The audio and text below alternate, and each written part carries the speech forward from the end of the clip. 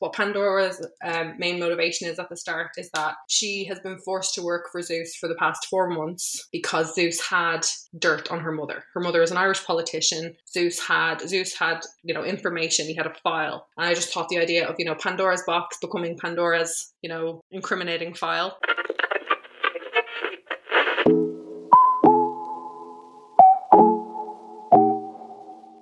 Hello, everyone, and welcome to the Categorically Romance podcast. My name is Sarah. And I'm Bree. And joining us today is a special guest that we are so excited to have back for the second time. She's one of the OGs here on the podcast, one of the first to take a chance on us. We have author Amanda Cinelli here. Tell us, Amanda, how the rest of 2021 went for you after we spoke and how 2022 has started. Hi. First of all, thanks for having me back.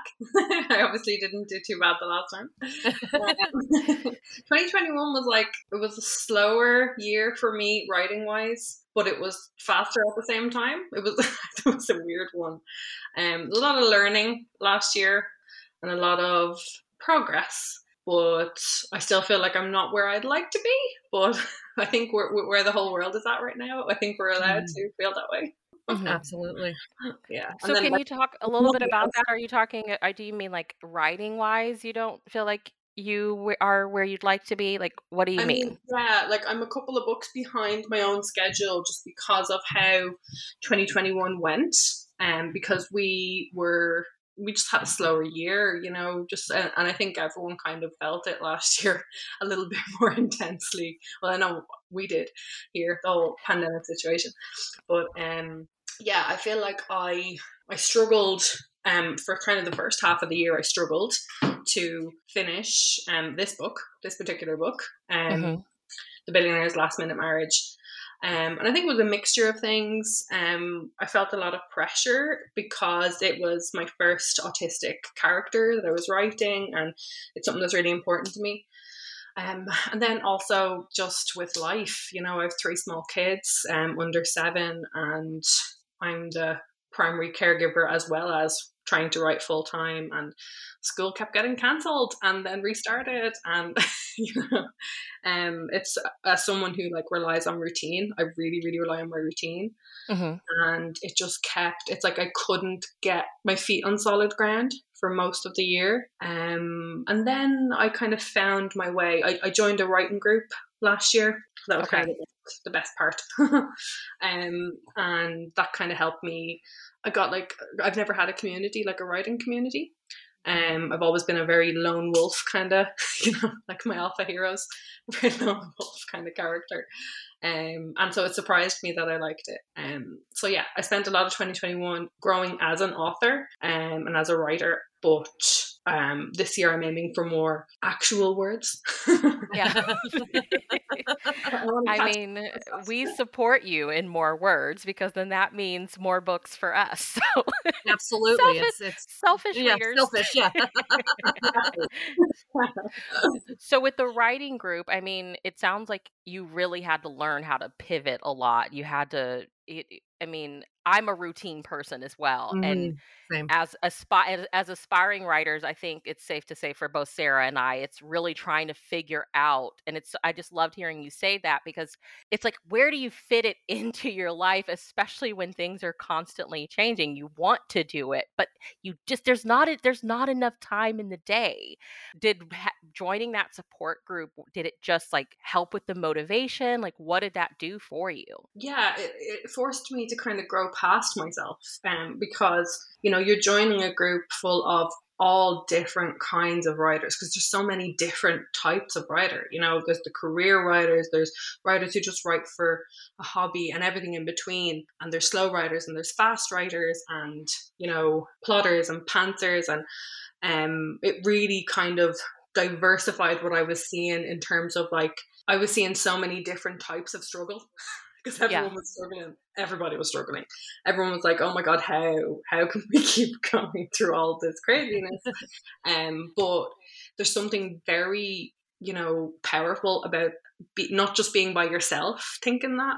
Yeah. And that's kind of the first time, I would struggle socially, and I always would have thought that I would struggle doing something like a Zoom sprint where I'm speaking to strangers who I only know through like their Twitter handles and stuff. But they're called the Word Makers. It's run by Tasha Harrison, and it's like a really great kind of vibe. It's the only way I can describe it. It's like we're all mad here kind of vibe. Yeah.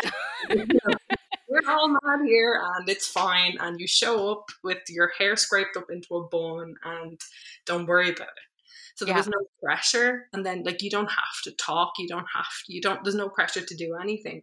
And so you kind of just loosen up a little bit, and then you hear other people's struggles and how they're dealing with it, and you can kind of pick and choose. You don't even have to engage as much as you want to, because you can pick and choose the advice that you're taking, and you can ask for advice, or you can just listen. And it's just so valuable to have that kind of daily or weekly kind of more personal experience with. It's almost like being in an office, like I don't miss my office job, but I think there's something so valuable about like community education and community kind of learning and sharing our experiences as writers and what's working and what's not working, even down to like obviously from the craft point of view, but also everything else that you have to do as a writer. And that's something huge, because obviously I'm traditionally published so far. I've gotten published with Harlequin Presents, and I had a very easy entry into publication. It was my first book that I wrote. I won a competition. I got into it, and I feel like now that I've seen the amount of work that like indie published authors do behind the scenes, I'm like, wow. I'm just learning, and I'm soaking it all up, because I do want to indie publish soon, eventually. And it's just, I'm just like learning everything from these people. I'm like, yes, tell me everything you know. Everything. Basically, that's what I'm there for. Well, I just love that, because I feel like it changes I don't want to say the narrative, but like you growing up, you always imagine writing as this very solitary thing. You imagine the writer sitting in their office with, a dim light, just typing away on a typewriter, or sitting in a cafe by themselves. And one thing I can say about the internet that it's gotten right is that it lets us connect, and that sounds so helpful. I'm so happy that exists for everyone that needs it. Me too. So let's get into some icebreakers. Are you someone who sets New Year's goals? And if so, is there one you're comfortable sharing with us? Last year was the first year that I did like the HB90 thing with Sarah Cannon. Have you heard of that? So it's just like a author goal setting class, and you buy I didn't do the class. I bought the planner, and it has like basically like a little mini class in it. You pay for it. She's the planner girl on YouTube. I've watched her. Okay. I'm not a planner person. I have never consecutively kept a diary in my life. I'm that person. I forget everything. And I tell you now, I did not miss a single week in my bullet journal last year. So 2020, I did the HB90, and that kind of taught me how to set goals and what kind of goals I wanted to set. And then 2021, I started a bullet journal, and I kind of figured out my own way, because I'm very visual and I need to kind of see everything on one page or I forget that it's there. So I like created my own, I like hacked it into my own thing. And I set my goals, and I set them quarterly, and I set them monthly, and I did like reviews, and it was just so like, I'm such a nerd for like data and like looking back and reflecting. Like, how can I do it better? When I'm good, like when I'm on it, I'm on it. Now when I'm not on it, I'm a mess. But so yeah, I started off this year with my 2022 bullet journal, and I picked my word of the year, and the word of the year this year is growth, because I want to just I'm not aiming for like massive growth. I'm not aiming to like double the amount of books I'm writing. I just want to look back and say, oh, I grew, I grew as a writer this year. I grew as a businesswoman this year. And then I grew personally, and that's kind of all I'm aiming for this year. And I have like mini goals that I'm setting per month in terms of, what book I want to draft in a month, when I want to submit certain things to my editor, and then promoting books that are coming out. So yeah, I find the bullet journal absolutely crucial to my process at the moment. Love Really it. Yeah, helps. I love it. I always love seeing people's bullet journals. It Mhm. stresses me out to Mine think is of so like attempting simple. it. I But go for a minimalist spread. Yeah. I It's just, did buy a planner this year, and I took author Lucy Monroe's advice of just I'm more of a all right at the end of the day what I did. And so far I've been able to stick with it. Granted, we're only a few days into the new year, so Yeah. I'll report back in like May. But that Cute. has been so helpful. I think for me, because I'm just like, there's days where I don't do anything, and it feels like wasted space. I But do that. just It's really like, it's like almost like you're hacking your own brain to try be more positive, because you're like, you were feeling really sick today, but you still had a shower. You go, you. yes, Yes. yes, Yes. yes, It's the tiny things, and it's like progress. That's why I'm aiming for just growth. Just growth. yeah. Mhm. I love that. Yeah. Share with us something that has made you happy so far this year. My Zoom group that I go on to every morning. Yay. Yeah. Shout out to them. That's right. That's right. Yeah, it's just Um, fun. It's just fun because I don't really have like a lot of like friends. Like I have my best friend, I have my husband, but I'm a very kind of small. Like I'd have like mom friends at the school gate and stuff like that, but I'm so antisocial in real life. I So know. You're preaching to the choir over here. Right. I have been thinking about this so much. I'm like, why yeah, is it hard for me as a grown woman to go out in the world and make friends? And I think part of it is I really like being at home. yeah, And I mean, I've had friends in the past, and I know this is unfortunately the reason why our friendships didn't work, but like I had those friends who they felt like we were friends if we were hanging out all the time and doing something. And I'm like, no, I need to like be home. We can talk on the phone or something. Yeah, I don't yeah, know. yeah. We can go to dinner and then go home. Like I need to like come home and regroup, like I like being at home. So yeah. it makes it difficult. So me and my best friend Sarah, she is. We've been friends since we were like kids, but we actually used to hate each other at the start. It's always So the best, the way the best friends happen. our running Right. joke is like to our kids, like, "Hey, we hated each other when we were kids. Did you know that?" We love each other, and like we could go a month or 2 months without seeing each other, and then we just meet up, and there's no effort. I think that's when you're like, it's your friend soulmate. It's not just a friend. Yeah. Yeah, yeah, no, absolutely. Me and my best friend, we've known each other since the second grade. And, it's been a well over 30-year relationship. And I hadn't talked to her in 6 months. And I called her on her birthday and I'm like, I'm so sorry. We chatted for 3 hours. Like we talked Wow. the day before. You know what I mean? Yeah, And that's great, and there's we both have crap going on. So nobody gets mad at the other person for not calling or not texting, yeah. Yeah. What has been one of the best pieces of advice you've ever been given? I'm trying to remember the exact wording. So Reese Ryan is one of the authors for Desire, and she's she's often in my Zoom sprint. And one of the days we were talking about writing for category and how sometimes you feel like you really want to push the boundaries a little bit, and I was saying to her, I get nervous, because I don't want to push the boundaries too far, because I am a bit of a chicken, I'm not Yeah. brave enough. I was saying to her, I don't feel like I'm brave enough, and I always want to ask and make sure it's okay first. And I remember she just looked at me and she just did this face of like, no. Yeah. She said, push the boundaries and don't keep asking for permission. It was something like, it's easier to ask for forgiveness than permission. Yeah. If I'm remembering our chat with her, because she was our first author interview, she talked about pushing the boundary. Like, Please, yeah, she's yeah. like, I usually push the boundary and I just wait for my editor to come back. I love that attitude. I absolutely, and I've taken it on board, and I'm like, okay. And in the most recent book that I just finished, I wanted to have like a gunshot scene, it's almost like a mafia adjacent, not really though, because it's presents. But I had this vibe that I was going for originally that was probably way too intense, and I kind of just like sent the book, and my editor was like, this is too external. It's a bit too, and I was like, well, at least I tried. Yes. It's like presents mixed with like crime noir, Right? Yeah. I don't know which what would be very hot. you I'm know just what it was. saying. I was reading dark romance at the time, and I was like, I Yeah.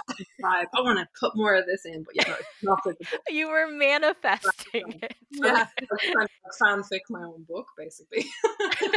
Yeah. For your first indie published. Too much. Way too much. Do you have any under the bed stories? Anything you've written that will never see the light of day? I remember last time when I was on, I talked about the very first thing that I ever wrote, and that was like a nanny story, and I was working as a nanny at the time. And then the next book that I wrote was the next book that I started writing was a series, and it was about Irish Italian siblings who ran like a restaurant business that was like global, and I loved that. But a more recent one that I had was a second chance marriage reunited story. And I Oh. got it to about halfway, and that was in like 2019, I think it was. And it was when I was going through a really tough period myself. And I wrote it, and there was just so much. There's just something about that. Like, I reread it recently. It's about half of a book. I got halfway before I tanked on it. And there's just so much emotion in it. It's a really intense kind of hit. And I feel like it's like when the time comes, I will finish that and I will publish it with Presents. But I'm not in the same headspace that I was in at the time. Yeah. Yeah. Like, I'm almost afraid to tap back into that. Oh, I was going to say, do you feel like you would have to get mentally I don't. somewhat adjacent to where you were at the time to finish it? Or do you feel like you'd have to start it completely over, but then would it be the same story? I feel like it's like I'd have to. It's like it's all of my thoughts in that book about getting married very young and not really growing enough as a person, and then having to grow alongside your partner. And I have personal experience with that. And it was like I was writing cathartically at the time, but then I wasn't in that headspace anymore. And it's almost like I was like, okay, no, I can't look at that right now because I need to actually continue to grow as a person and get forward myself. Yeah. And then I feel like once it's not like I even feel now, probably in the next year or two, I could probably go back to it because luckily enough, I feel great now.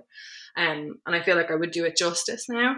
Okay. But the book itself, it was a really kind of deep shot of like these two people who fell in love very quickly and got married very quickly. And then it was like she wasn't ready and she left him, and the book then comes back like 8 years later. And at the time, I think that's when I tanked, because I was like, what would they have been doing for 8 years?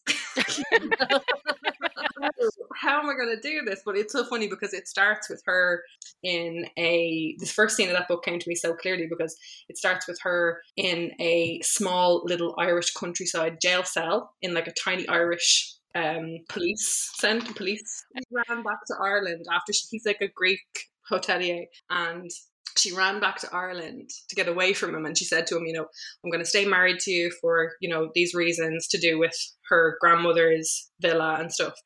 But you don't come near me and you don't come near my village. And then 8 years later, or however many years it was, she finds out he's after buying the hotel in her village, and she smashes up a load of stuff. And she ends up getting arrested, and then the police are making her wait, and she's like, what are we waiting for? Where's my solicitor? And they're like, oh, he's here. And then he walks in and it's him, and it's the first time they see each other, and he's like, we're gonna have a talk now. I mean, I'm just saying, I want to pre-order this book now. So whenever you're ready to finish it, we'll be grateful. Even as I'm talking about it, I'm like, oh, I need to finish that book. It's good. It is good.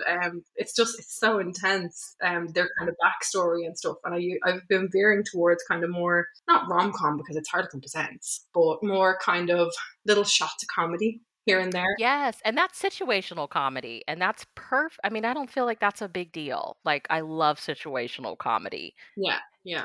So yeah, that's it might not be under the bed too long. I might pull it. Let's just slide it out gradually. And Yeah. Sarah is always talking about like couples that have already been married in romance. I mean, it just already brings you so Yeah. much like Yeah. chemistry and backstory to work with. Yep.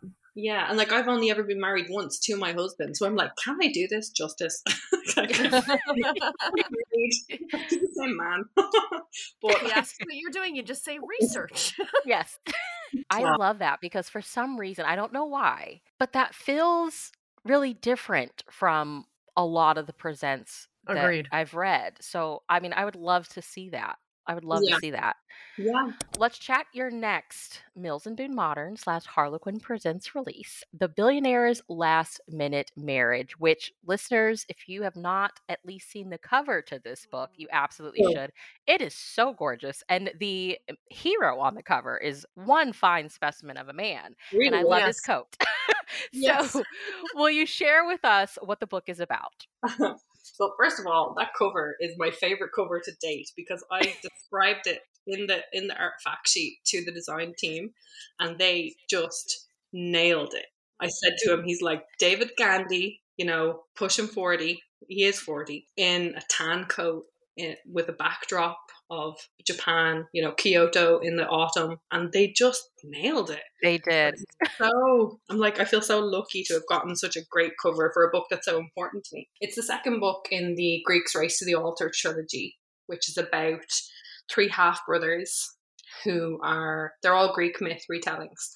And surprise, surprise, the father their father's name is Zeus, and they are his sons, his illegitimate sons. And they are all called upon for after their father's death to basically a race to who's going to get the inheritance. The first brother to get married legitimately and stay married for 1 year gets everything, and it's the father was a real tyrannical, awful man, and this is his kind of last middle finger to his offspring that he didn't care about.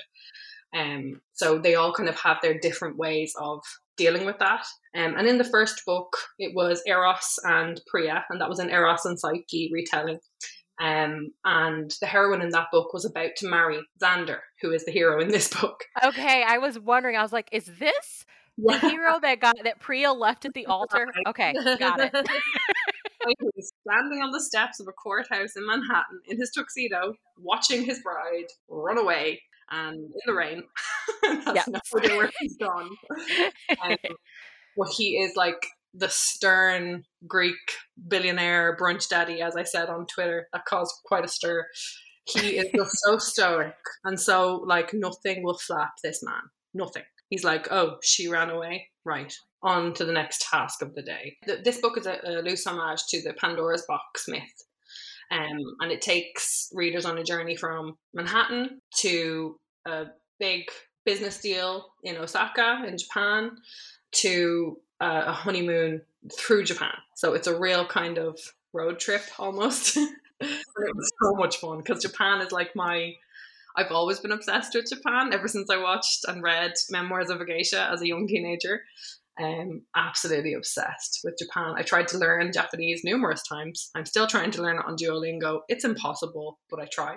Yeah. I have a dream of one day going to Japan and speaking Japanese and just be immersing myself in the culture. The women in this series are all neurodivergent. Pandora in this book is autistic and she's Irish.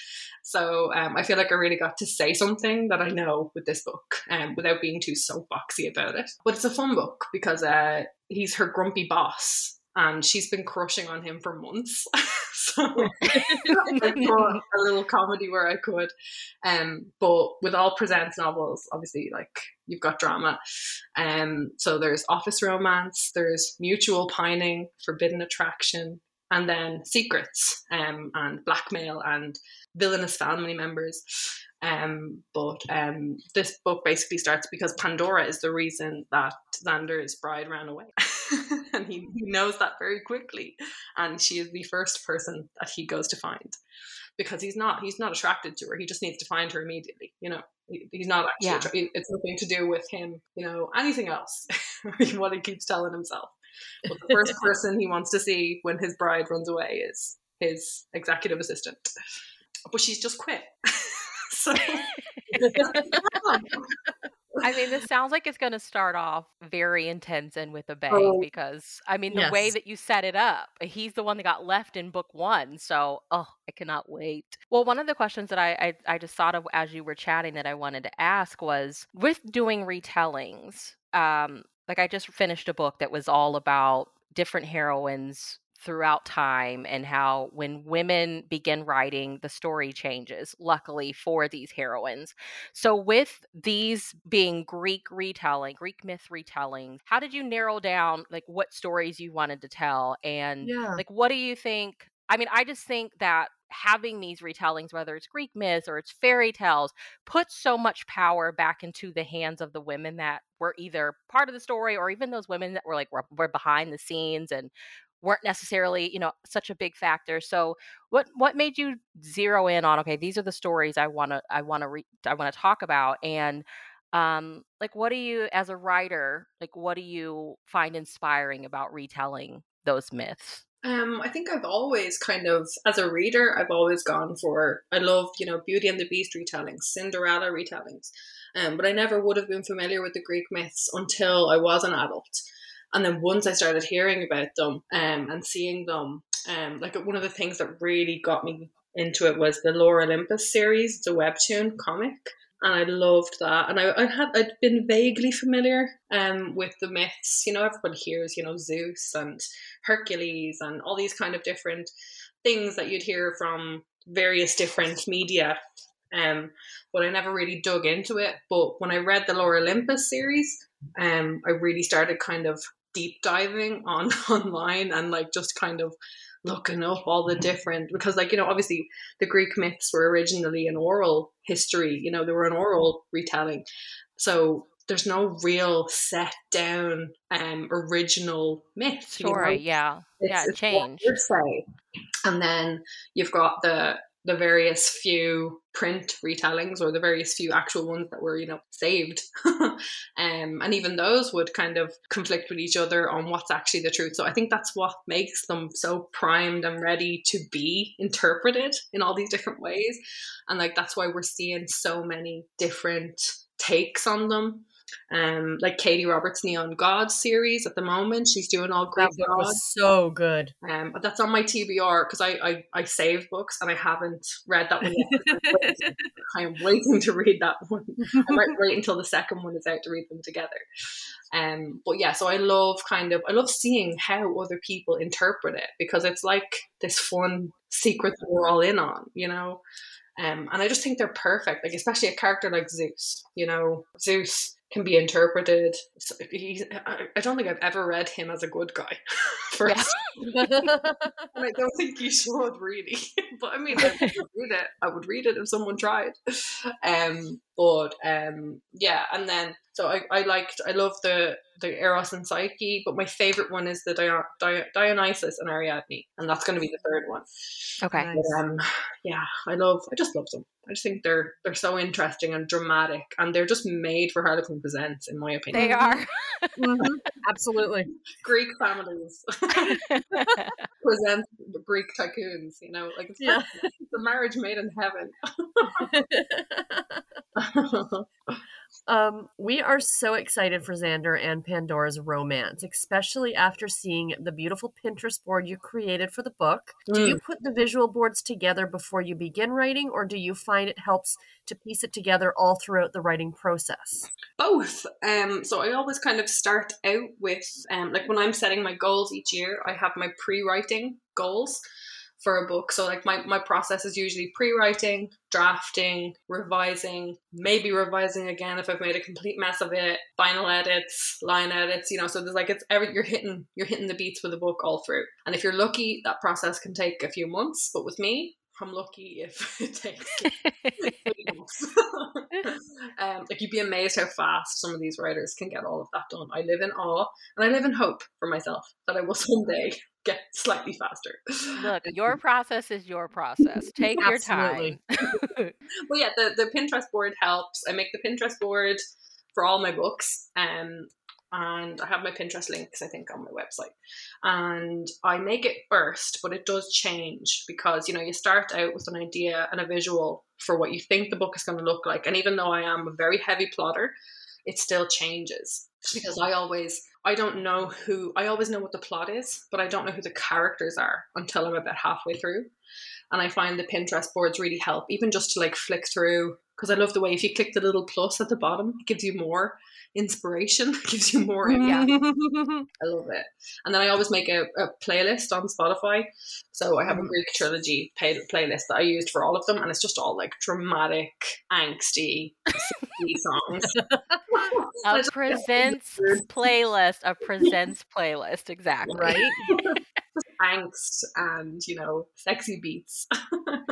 Well, I really love that you shared that because I feel like that's me. I have story ideas themselves, and then it's the characters that I really struggle with.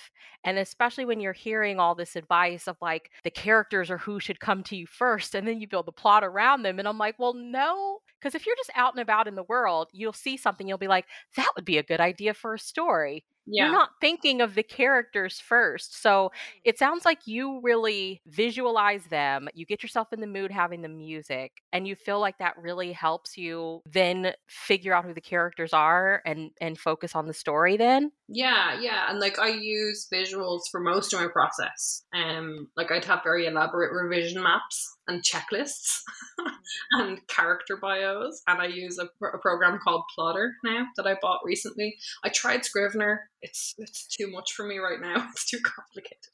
But Plotter is just like this. It's Plottor. And it's just like this linear line that you plonk your plot points onto, and you see how they look, and it just really suits my way of thinking. I'm just a very visual thinker. And then the music I would only listen to when I'm doing kind of pre-writing or editing. When I'm actually drafting, I can't listen to anything other than classical or instrumental music because I can't concentrate.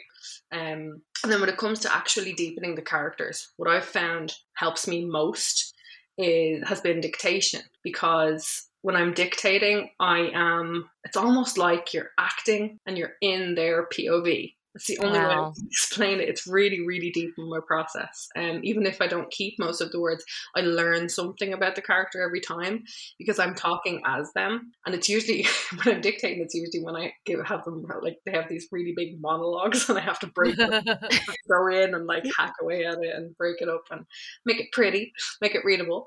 But in general, they're kind of core of what they're saying and what they're trying to get across in the scene comes across better. I feel like it comes across better. And even just how they word things, you catch things quicker of oh, why are they talking like that? Yeah. Or am I forcing words out of their mouth, or are they just, because I like to just let them talk, and it sounds like you're insane when you say that out loud, but when I'm not writing a book, when I'm supposed to be writing it, they're talking to me and they're like, you're not writing my book. But yeah, it's a weird process being a writer. It's a strange one. But the characters are very real when you're in the book, when you're in the weeds of a first draft.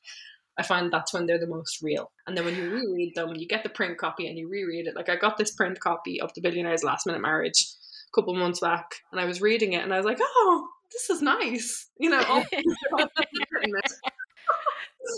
Oh, this is a nice book. Well done. Yeah. You're like, oh, I wrote this. Yeah. Dream.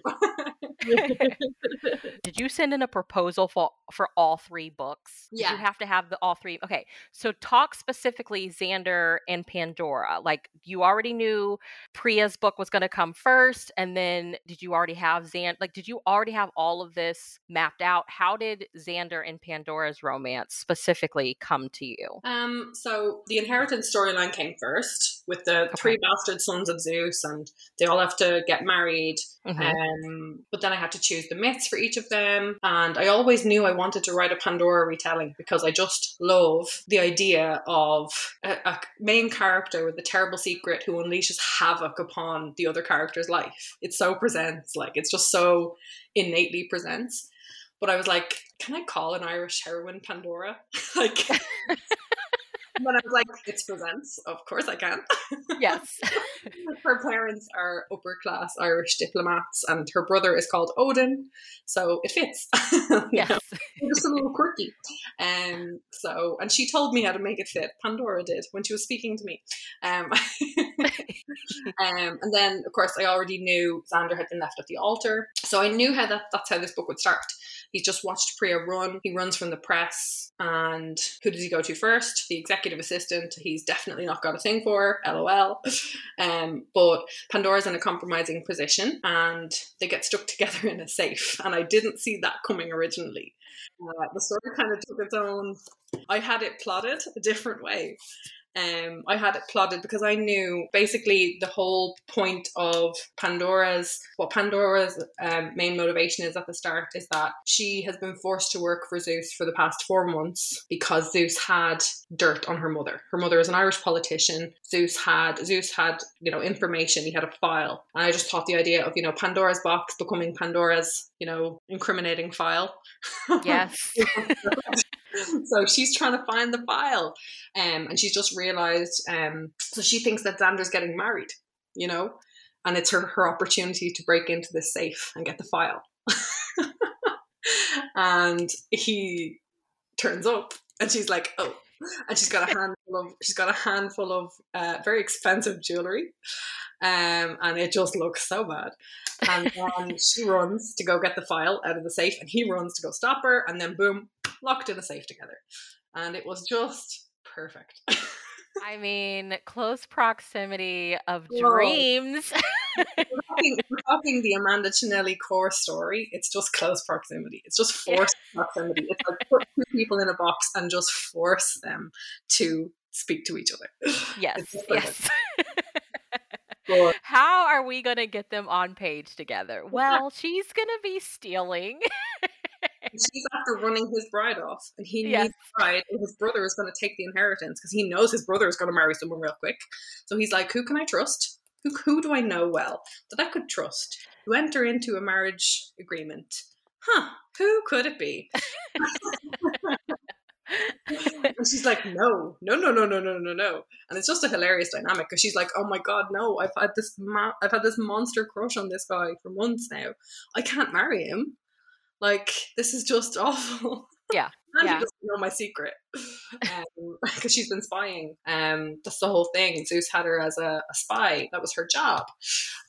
So it's an impossible situation, and that's kind of what I do. I try and set up 2 people who really, like, you don't think that they're gonna work it out by the end because they're just too, like, he's grumpy, she's sunshine. He just wants to focus on work forever, and she wants to live a life. She wants adventure. She just broke away from very controlling parents for the first time, loving but very controlling, very overprotective parents. And he's a very controlling man, and she doesn't want to. Why would she leave her? So they have a real kind of journey while they're on their road trip, a journey upon a journey. But it was so much fun to write because just putting them in Japan and putting them, having to travel across the world on a jet together and all these situations, because she has so much knowledge about the business deal that he's trying to clinch, and he doesn't. His big thing is that his father had an affair with an employee, so he will never engage in a romance with an employee. So that's like a big thing for him as well. And it's like, I mean, I love when even our grumpy heroes have like a hard stop, like they have boundaries. Like, nope, I'm not doing this, and here's why. That's how he's held off his attraction for her. It's like she was his executive assistant, and he's a very controlled man. But now all of a sudden she's quit her job. And then all of a sudden she's his wife. Yeah. So it's like, no, but I still can't. Can't you though? Me just like nudging them gently from behind. Come on. You can I just love to torture them. with writing presents, I've been thinking about this a lot the past couple days because I knew we were going to have the opportunity to chat with you. Because I mean, like we said, presents modern is kind of like born out of myths and fairy tales, right? Yes, yeah, Does that feel like it gives you all this like freedom and liberty and open space to just yes, like be creative? Like I've been toying around with like small town romance ideas, and like there's some great, I love reading those. But I also feel like that feels kind of difficult to do because it's like everyday life, whereas if you're writing in this world where you can like escape into, and in a way like you make the rules, you know? yeah. Does it feel that way for you? Like, does it feel different? Definitely. Like it's the kind of world where it's anything goes, you know, you're looking for the exotic kind of aspirational retellings, but we also do, like, it's just like you can create fictional kingdoms, you can create fictional companies, they can be, you know, royalty, they can be billionaires, and you can, it's just, you have just this like fantasy world. It is just this super high fantasy, and that's why what I always was drawn to, because when the real world is just too much, you can just really Yes. kind of escape. Yeah. And like they've done Fairy Tale Month. They've done, like, recently there was Fairy Tale Month. It was last year. I think they did it 2 months in a row. It was a fantastic. Pippa Roscoe did like a Red Riding Hood retelling, and Caitlin Cruz had this amazing book. It's a Bluebeard retelling. Oh, fun. I'm just looking it up now. What was it called? Claimed in the Italian's Castle. I read that book in like 2 hours flat. I inhaled it. It was just the most like fever dream of a book, is the only way I could describe it. And it was just this gut punch of like emotion and fantasy, and you could see just this kind of windswept Italian castle, you know. And yeah, I love a real high fantasy book, and I think you can kind of, the readers would know kind of the authors who go for that real high fantasy Yeah. aspect. But I think every author can kind of veer between some authors might, one book might be more realistic and more like dramatic, and then another book might be, you know, slightly lighter, slightly more of a, you know, you'd have few little bits of comedy in it, and but you always have that kind of high drama, romance, angst, you know, going through it. They're always just super character driven, super focused on these two people getting their happily ever after, Yeah. making them hit all those, run through all these obstacles. That's the fun. So the romance has two really fun tropes in it that work so well together. Marriage of convenience and workplace, which we've talked about a little bit. Are these tropes you enjoy reading, and what do you enjoy about writing them into your own stories? I love them. I always read them, and I always had. Even though, like, I never had a crush on a boss myself, and my marriage was a marriage of love, not convenience. But I don't know. I think it is that I just love that forced proximity aspect of both of them. They have to get to know one another. Like, you know, even whether it's a marriage of convenience or a workplace, they have to get to know one another. They're in that close proximity, and they shouldn't fall in love. They shouldn't be attracted to one another. They shouldn't admit to it. They have to maintain this element of, you know, professional detachment or personal detachment, or both, you know. They shouldn't touch one another. They definitely shouldn't kiss. Oh my goodness, they should not. It's the forced familiarity, it's the intimacy of it, and it's the taste of forbidden, you know. It's that, like, it is forbidden, you're not supposed to do that, you know. And I think if it has that in anything, I'm gonna read it. Yeah. Forbidden romance in any way, like, I'm going to read it. Give it to me, all Yeah. of the forbidden romances. What is that like? I'm such a rebel at heart. I think it's because I'm so straight-laced and boring in person. It's my little bit of rebellion. Like me trying to put a gun scene into a present. Into a presents. But it didn't suit those characters. A forbidden scene, you know? I love it though. So, give us some recommendations. Like, what have you read with either trope or both tropes? Like, what are some of your favorites? I went through my collection. Okay. My collection, and I took notes of my collection. Oh, okay. I am taking notes now so I can put all of these in the show notes. Okay. What do you have? narrowed it down to my three that I really know they made a mark on me, that I remember them often. And the first one is The Spanish Groom by Lynn Graham, and like that's an older one. It's 1999. It's from, and it's Cesar. I think that's how you say his name, and Dixie. And this heroine has lived with me since I read this book, Dixie. So he's like a billionaire banker, and she's his employee. She's like a bank teller, but she has this terrible debt because her sister had been like using her bank account to get into debt, and his company policy is employees can't have debt because it's a bank. So she's getting fired, like in like chapter 1. But he has a godfather who is dying, and he needs to. His godfather just wants him to get married, so he needs to like get fake engaged to someone to like appease this godfather who he loves dearly. He basically gives her a proposition of pretend to be my fiance, and I'll clear your debts, or I'll help you clear your debts, and I won't fire you, or something like. I can't remember if she already quit. I'm trying to remember, because that's the kind of dodgy part about a workplace romance, is like if they are like, you have to get the power dynamic right. But obviously this is from 1999. We're gonna read it as if it is 1999. Okay. So what I love about Dixie is like she's a curvy heroine, and she's very quirky and very funny, and I really related to her. Like I don't like, I'm not saying that she's neurodivergent, but as a neurodivergent person, I really related to this character. And I really felt like she was like coded, or maybe it was just me, I don't know, putting my my things onto her. Mhm.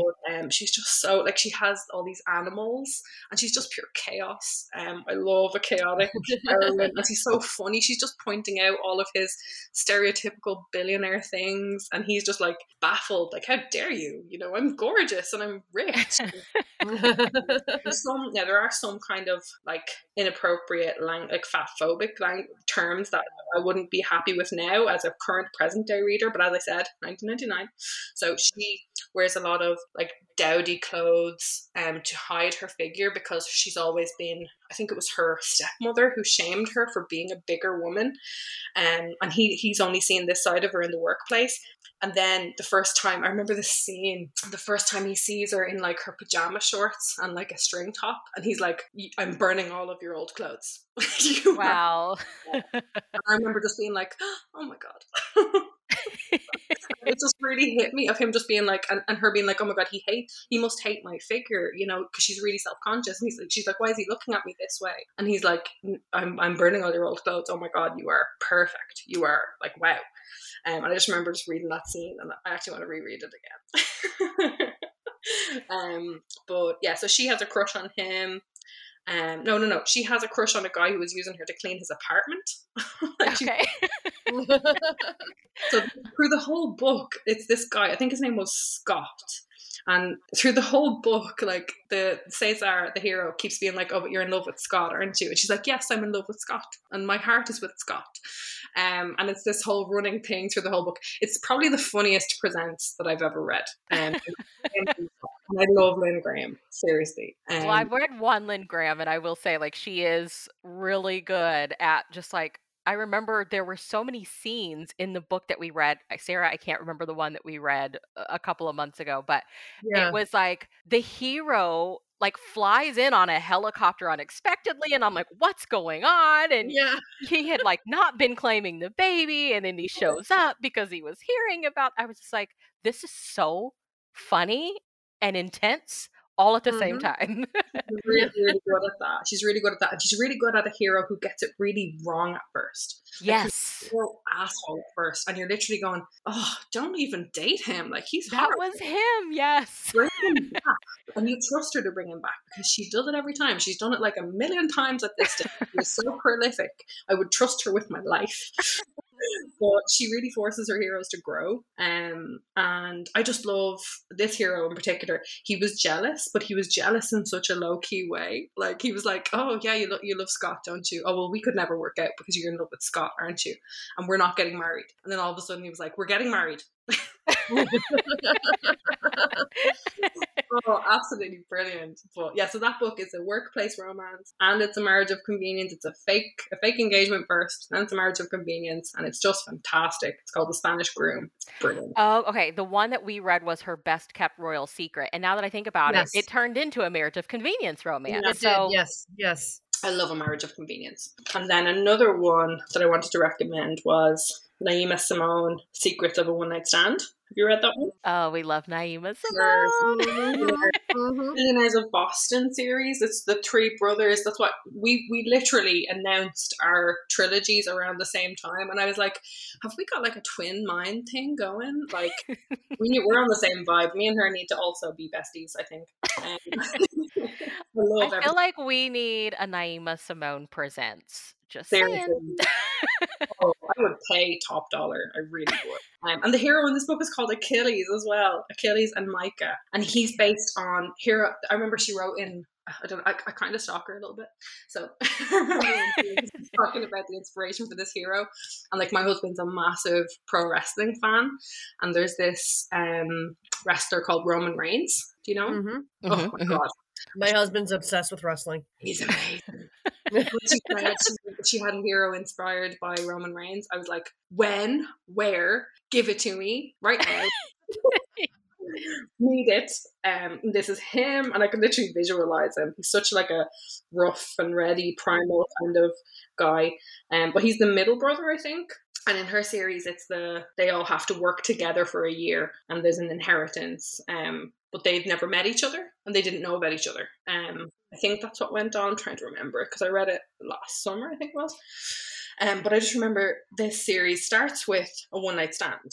So it starts with them meeting at a bar, talking, having a one night stand, and then it jumps to like 3 months later, and she's interviewing for a job as the VP of his company, and she's like, "Please don't tell anybody that we know each other. Don't just pretend like we don't know each other." So it's a workplace romance, you know, and they Yeah. have to kind of avoid each other and avoid the attraction, and it's like explosive attraction. Like they cannot keep their hands off each other. It's delicious. She's like the oldest daughter of this really wealthy Boston family. Her parents are like really toxic and controlling, and she has this like she has to be perfect. She can't make mistakes. So like it turns into a one night consequences story because they do sleep together and she gets pregnant, and then the story just unravels from there. So there's no marriage of convenience in that one, but there is a pregnancy. That's amazing. The whole series is amazing. I think it's called Billionaires of Boston or Boston Billionaires. Yeah. One- I think is that what the newest one that just came out by her. I feel like it's part of that series too. I I'm think seeing you're the right. cover. Keenan and someone else, but I can't remember the title. I can't remember the title. Yeah, the third brother is Keenan. I can't remember the title, but yeah, I really recommend that series. Like it's like it really does the whole workplace vibe well because they are working together. You know, they're in the workplace. Like that first book and even my book, they've quit. They're not actively working with each other. So the whole like dynamic of, is it okay for the boss to be coming on to his employee? Is it okay for two people? You know, the whole HR. Yeah. Yeah. HR. So that book does it really well. It's really, really well. And then I remember when I was on this podcast last, I was talking about a debut that I read from an author called Amy Carson, The Kiss Line, and I hunted it down and I found it. I was like, I am not doing this podcast again without titles and without dates and everything. So I nerded out. So I looked it up. It's called Secret History of a Good Girl, and it was Amy Carson's debut. It's February 2012, and it was Paolo and Alyssa. And I remember this book for the filthiest reason because Of course. it had the best elevator love scene that I have ever read, and that was her debut. Like, I'm like, Wow. for a debut, it was just the most crazy elevator scene in this like hotel that's being reconstructed. She's there as the event planner. He's this Miami hotelier, and she basically muscled her way into the position of being the event planner. And she has secrets. She's an ex-con. She has like very secret past with, you know, troublesome family members. And he's all about his image. Everything has to be perfect. And their whole dynamic was just fantastic. And the way they but I think she was an independent contractor, so that's how she dealt with the workplace dynamic. She was an independent contractor, and like I just think when you're doing the whole workplace thing, you have to be so mindful of that, of like consent and of power dynamics, and someone's not feeling coerced into doing what their boss wants them to do, because that's not the kind of fantasy that we're going for. We're going for consensual and sexy, and not that.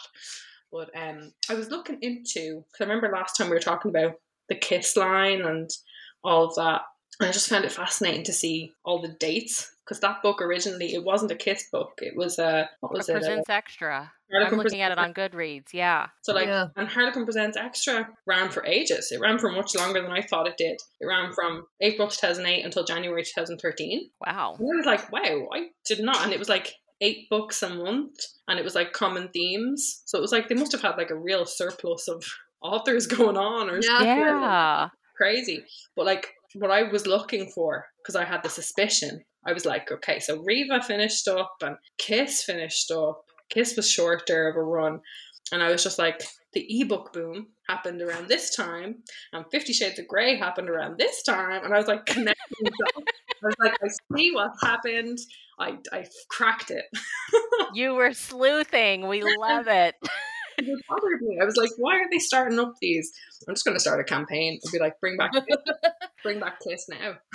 Well, if you can ask him to bring back Kiss, can you also maybe ask him to can we get a short run of Blaze or Dare or something in the middle? I vote Blaze. Every single one of them. Just around the holiday time, I'll take it. I won't be stingy. Just something. Yeah, they will. I just have this optimistic outlook. Can I just say, Secret History of a Good Girl, I'm looking at it on Goodreads. I love the titles. I know. The title of the book is fantastic, but it's part of the Unbuttoned by a Rebel series. Yeah. Come on, it's so classic. Presents. Yeah. I remember he drives a motorcycle, and he has a leather jacket, and he's real suave, and she's a real button down blouse. She acts like she's got the whole perfect thing going on. So he acts like the bad boy, but he's all about his perfect reputation. And then she acts like the good girl, but she has this secret torrid past, and it's just it's so delicious. Done. First book out the gate, it is absolutely. Where are you, Amy Carson? Where are you? I know. For anyone listening, if Amy Carson's in your knitting circle, I met her. I met her at RWA in 2015 when I went. That's the only time I went. And I remember I was at a dinner for Kiss authors, and I remember she was there among other authors that I attacked and was like, "I love your books." I'm so inappropriate and intense. But I remember I spoke to her briefly, and she was saying thank you, and she wasn't planning on writing for the lines anymore. She was moving towards different things at the time. I hope she's doing well. I haven't kept up, but she's a fantastic author. Wow. Really. Yeah. Did you read a ton of the Kiss books when they were coming out, or did you kind of come to it after? It was when so I started working as a nanny in 2012, and then I got married in 2013, and I had my first daughter in 2014. So all these books were out at just the right time for me when I needed them. I was very stressed. I was a very stressed person. And I was also reading because I knew I wanted to write for Mills and Boon, Harlequin, and I knew I needed to read as much as I could. And I originally thought I might want to go for the Kiss line. I thought maybe my voice was more rom-com, and I feel like I can go both ways, rom-com and kind of more angsty and dramatic. I feel like I'm kind of a mix. And I think that's why I love Lynn Graham's books so much, because she always has that little threads of comedy and little threads of angst, and and there's loads of authors in the line who are like that as well, not just one or two. But that's what I like. I like a book that can make you laugh and then yes, punch you in the throat, and then make you cry. Yes. Torture, emotional torture. Bit sadistic, really, isn't it? So let's get into some round out questions. Besides reading, what was one of your teen girl obsessions? The Sims. Have you ever heard of The Sims? Oh my Yes. gosh, I have I not used heard to play that in a Sim long City time. all the time. I'm talking like The Sims OG, the very first Sim, Yep. you know? Yep. Not Sims 2, Sims 3, Sims 17, whatever these Gen Zs are on. I was like the original Sims. It was like basically 2D, and there was no cheat codes, and the internet wasn't a thing, and it was so hard. I was just so, like, when we're talking obsessions, like, obviously I, as an autistic person, I can get very intense about things, and that was a real problem with The Sims because it became like a virtual world that I would just go into, and I wouldn't sleep, I wouldn't eat, I would just stay awake all night. I wouldn't go to school the next day. My parents would be like, "Get off your computer!" And then the year came out, and all the expansion packs. Oh my god! Oh yeah. I was Oh, yeah. obsessed, and my cousin and my sister loved it as well.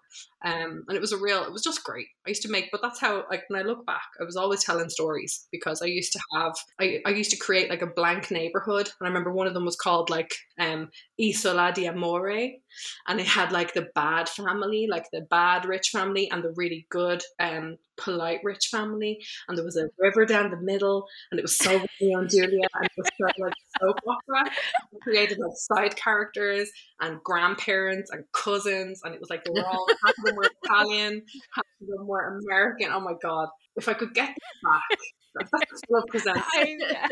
Absolutely brilliant. And I was like 14. And That's now you hilarious. have Pinterest to make vision boards. Right? So it's all, the threads are all coming together. Could you imagine if you had Pinterest when you were playing Sims? Oh my god. It would have been just, I would have never left my room, and I rarely left my room at the time as it was. That's hilarious. I feel like So- that's like kids these days, right? Like you could just Yeah. like get the cheat codes, you can buy them or whatever. And I'm like, Yeah. doesn't that kind of take the fun out of it? Like back in the day, you couldn't do, you just had to play the game until you figured it out. That's right. That's right.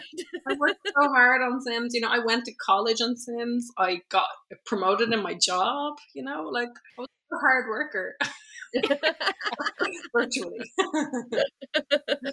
Oh. So again, besides reading, what is one of your current obsessions? Well, I'm just waiting for the growing season to start again because last year, 2020 was the first year I grew my own vegetables out in my back garden. And then last year I fine-tuned my process even more. Like I was saying, I have my data, you know, in my bullet journal, I have my little spreadsheet keeping going. So last year I grew mainly tomatoes, like gigantic tomato vines. I had like 12 of them in a row. I had all the stuff on, I was looking up YouTube videos at 2 a.m. of like, what's the best variety, what to water them with, you know, seaweed water and all this stuff. So yeah, again, very intense when I like something. But yeah, so growing my own veg is a real nerdy kind of, it's a real fun thing though. Like, yeah, that's something I really want to get into, but I don't think I would do it in the house that we live in now. I don't know. Like we live in one of those like American subdivisions where all the houses are like right on top of each other, like very 1950s suburbia. Like let's encourage you to get to know your neighbors, and it's like, no, dude, I don't really want to live that close to people. yeah. So I mean, but I want to be able to grow the things that I go to the store and get all the time, like bell peppers and onions and like just, I don't know. I just think that that's so much more satisfying, like saying you did it yourself. You don't even have to buy the seeds because like there's so many ways you can just like you can take like half a tomato and put it into really good soil and a tomato plant will grow. Like it's amazing. I'm such a nerd about it all. I'm like, oh my god, we love it. Yep. We're plant children.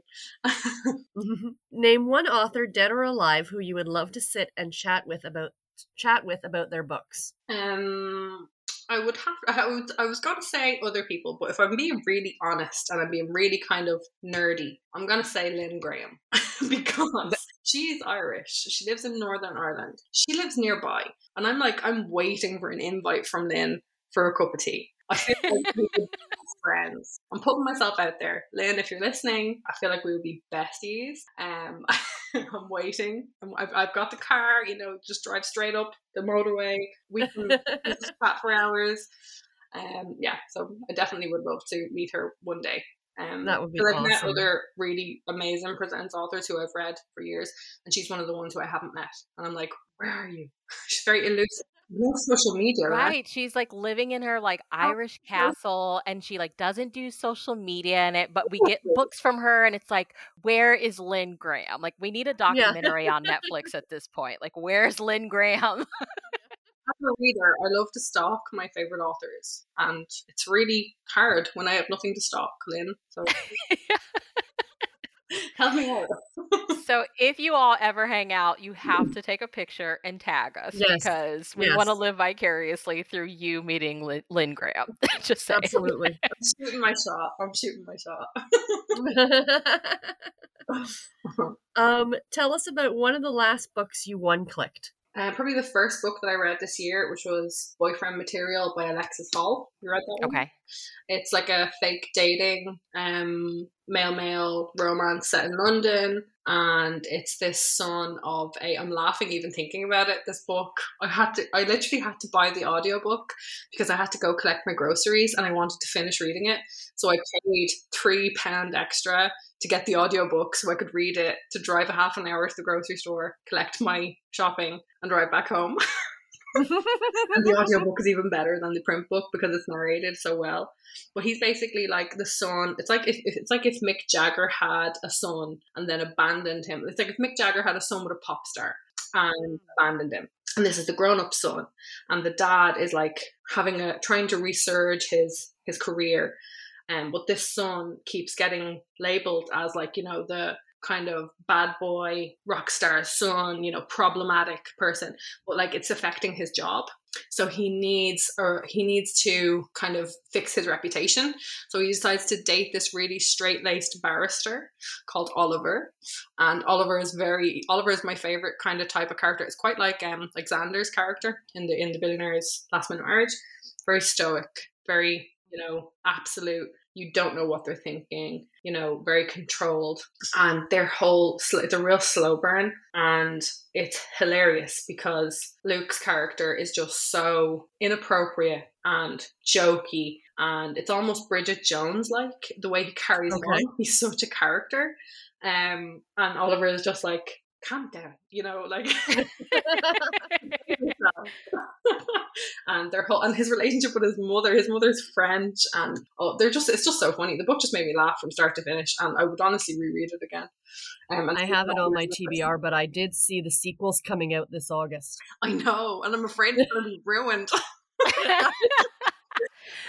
Spoken like a true romance reader, when you love the first book so much and you're like, please don't screw this up.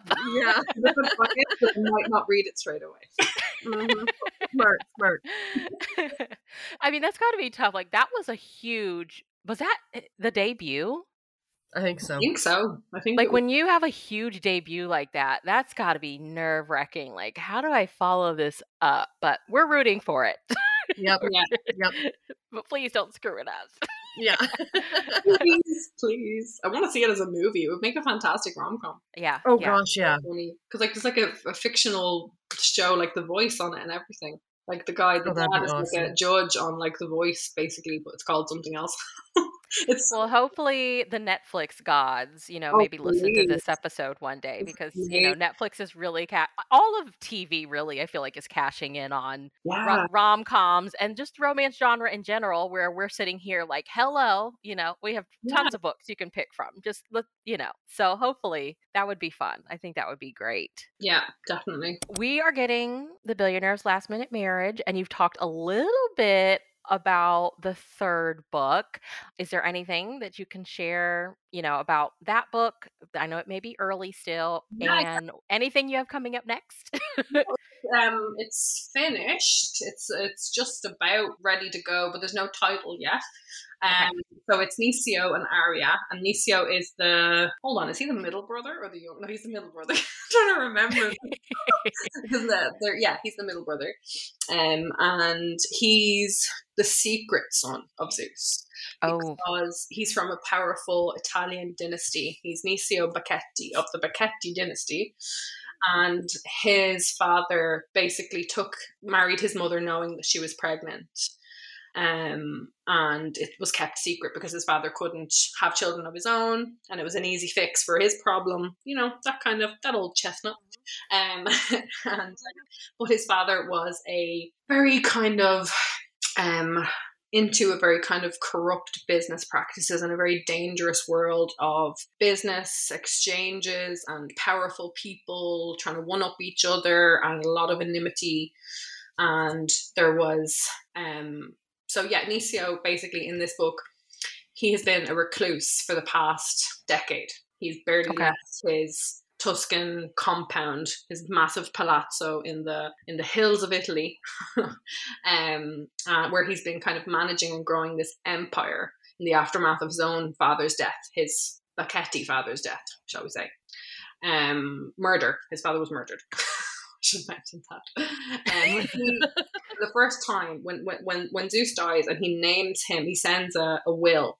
The legal team sends a will to Nisio, and there's been an agreement for 2 decades that nobody, or for his entire life, there's been an agreement that nobody names Zeus as his father. Nobody connects them. Nobody alludes to the fact that he is not the blood descendant of this ancient Italian dynasty. So when there's even a thread of possibly it being unveiled, he loses it and he leaves and he gets on a plane and he goes to New York and he sees his brother be jilted at the altar. Oh gosh. Well, then I don't have to sort that out. That's grand. Brother, I'll just leave. But what happens is his appearance in New York makes his father's old enemies think that he is possibly up to something. So he has to appease them by going to this very polite garden party at a big manor house in Long Island. But what's also happening behind the scenes is that the bride who ran off, she had a bridesmaid there. And it was her best friend, Aria. And Aria is a plus-sized ball of chaos. She's the chaos and the bubbly kind of happy sociable party girl to this quiet, shy, reclusive billionaire. And the first time he sees her, so she's trying to find her best friend. She thinks that maybe he's had something to do with it. She gate crashes this party. And then she realizes, I'm after making a mistake, I need to leave. But very dangerous, private, powerful people at this party. So Nisio has to step in and kind of say, she's with me, take her under his protection.